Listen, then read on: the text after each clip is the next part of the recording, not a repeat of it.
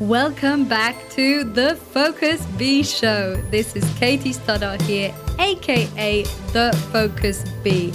And on this show, I interview high performers and leaders around the world to discover their secrets on peak performance, productivity, mindfulness, and leadership.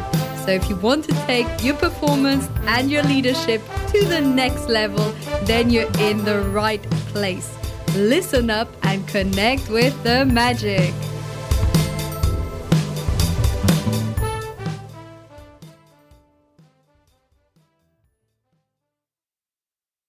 Do you ever feel like a victim in a certain given situation, or on the contrary, as a savior or rescuer? These are two very common roles that we take on, and they have been extremely well explained by Karpman and in his model, Karpman triangle. What Karpman picked up on is that often in different circumstances, we take on the roles of victim, persecutor, or savior. What happens is it often begins with someone feeling a bit hopeless, like they can't do anything to change the situation. This is a feeling and a sensation of victimhood. And more often than not, the victim is getting something out of this. Maybe it's helping them to feel connected to someone else because they want help.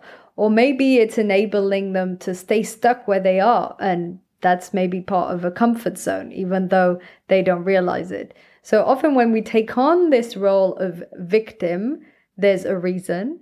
And then someone will feel the impulse to be the savior, the rescuer, to come at your help. Now, you might identify here more with the victim or the savior. It doesn't matter. You've probably taken on both roles in your life more than once. The savior, on the other hand, generally chooses to always be helping others, always be rescuing others, because this is a strategy to avoid his or her own problems, right? So if you're always focusing on other people and helping them, then you can avoid your own problems, and it's disguised as worry or concern for another person. What's the persecutor's role in all of this? Because Karpman triangle is victim, persecutor, and savior. This doesn't mean that there's three people. What can happen is in a common relationship, for instance, even in a couple, one person will take on that role of victim. I can't manage, it's too difficult. Then the other person will come and say, oh, I can help you with this. And then one of these two people might shift and turn into the persecutor. This would look like the victim might get annoyed at always being helped, and then suddenly they'll start criticizing or shouting or being angry towards the rescuer. So they take on the role of persecutor, and when this happens, the savior then might take on the role of victim. Oh, I was only trying to help. Why are you being so mean with me, etc.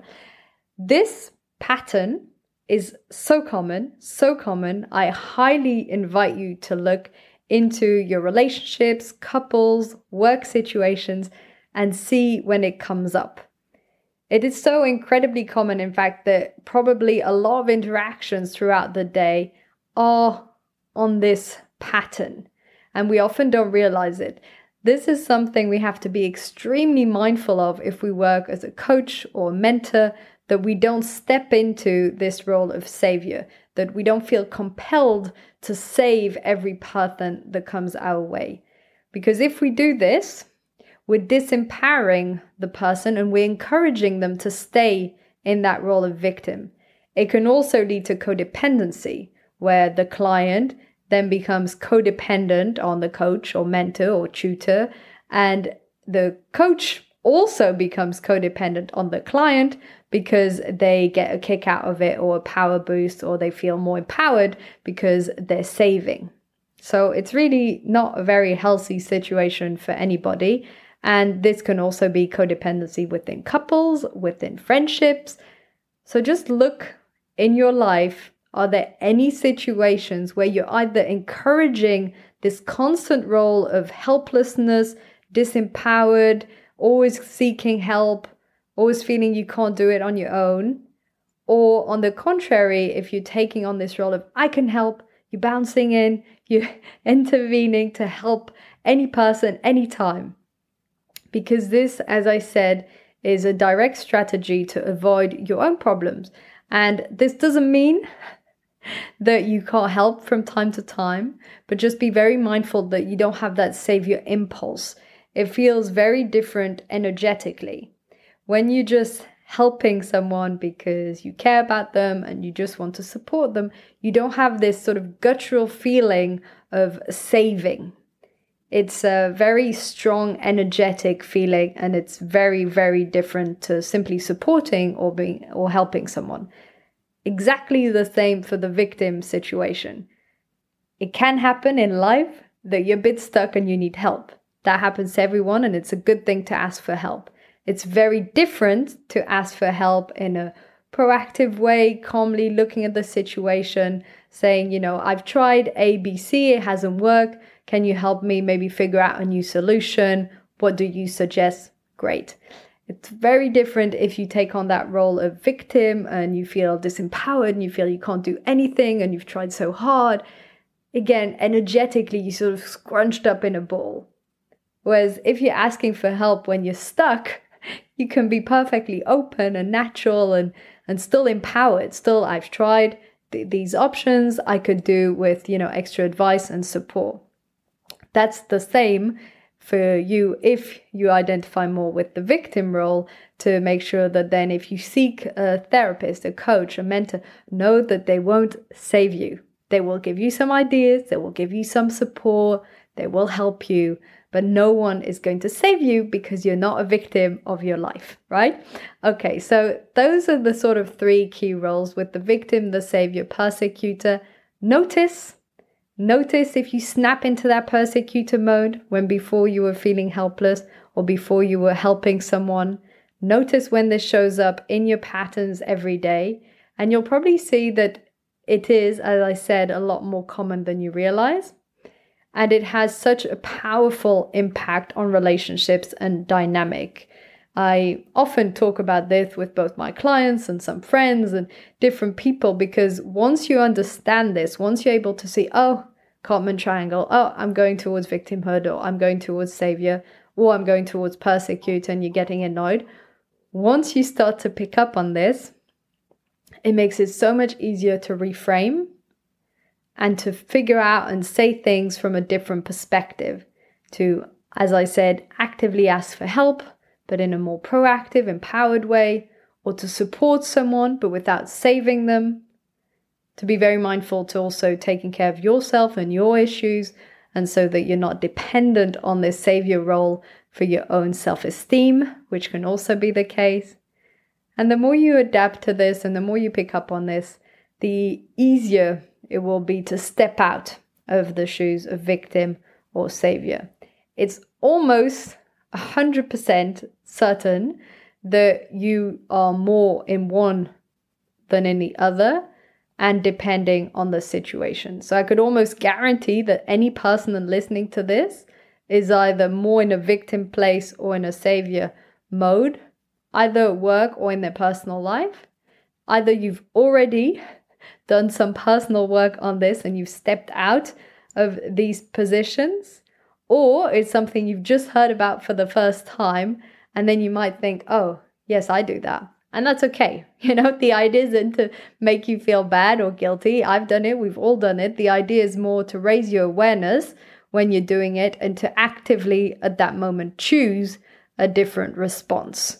In your mind, change your perspective. You're not a victim and you're not a savior. Definitely not a persecutor either. And then formulate things in a more empowered, calm, grounded way. And when you do this, the whole dynamic of relationships change. Because if you're no longer placing yourself in a victim position, the other person can't take on the role of savior, because you're no longer in the victim place. Same, if you're trying to save someone, but the other person is perfectly empowered, you're not saving anyone. So all it takes is for you to change your perspective, to change your behavior, to change the language you use, and you will change the whole dynamic of a couple in a relationship, of a group in friendship-wise, of work colleagues in situations. All it takes is one person to shift and the whole dynamic will shift around. And you might want to also notice when other people take on those roles and try in those moments to shift the situation. For instance, as a coach, if someone comes to me and I notice that they have that victim energy and they want me to save them, I make 200% sure that I don't give them any advice and say, but what could you do? What have you tried? What has worked for you in the past to help them come up with their own solutions? So that if someone is in a victim type mode and if someone is in a savior type mode, you might just want to point it out or say, thank you for your help. I'm also working on this. It's just nice to hear your ideas, but not be dependent on them saving you, because otherwise you're encouraging this. I hope this episode was useful for you. I find this concept tremendously important. I highly encourage, if you haven't heard of this until today, to look it up a bit further, dig into it a bit deeper. This was really just the surface, the brief overview, as it's quite a deep topic and there's a lot to it. Hope this helps. Hope it serves you in your everyday life. Thank you so much for tuning in today. Thank you so much for tuning in today to the Focus Bee Show. I would absolutely love to hear your feedback, so let me know in an Apple review or YouTube comment what was most valuable for you. And feel free to share this episode with a friend or a family member. Wishing you a wonderful, magical, and focused day ahead.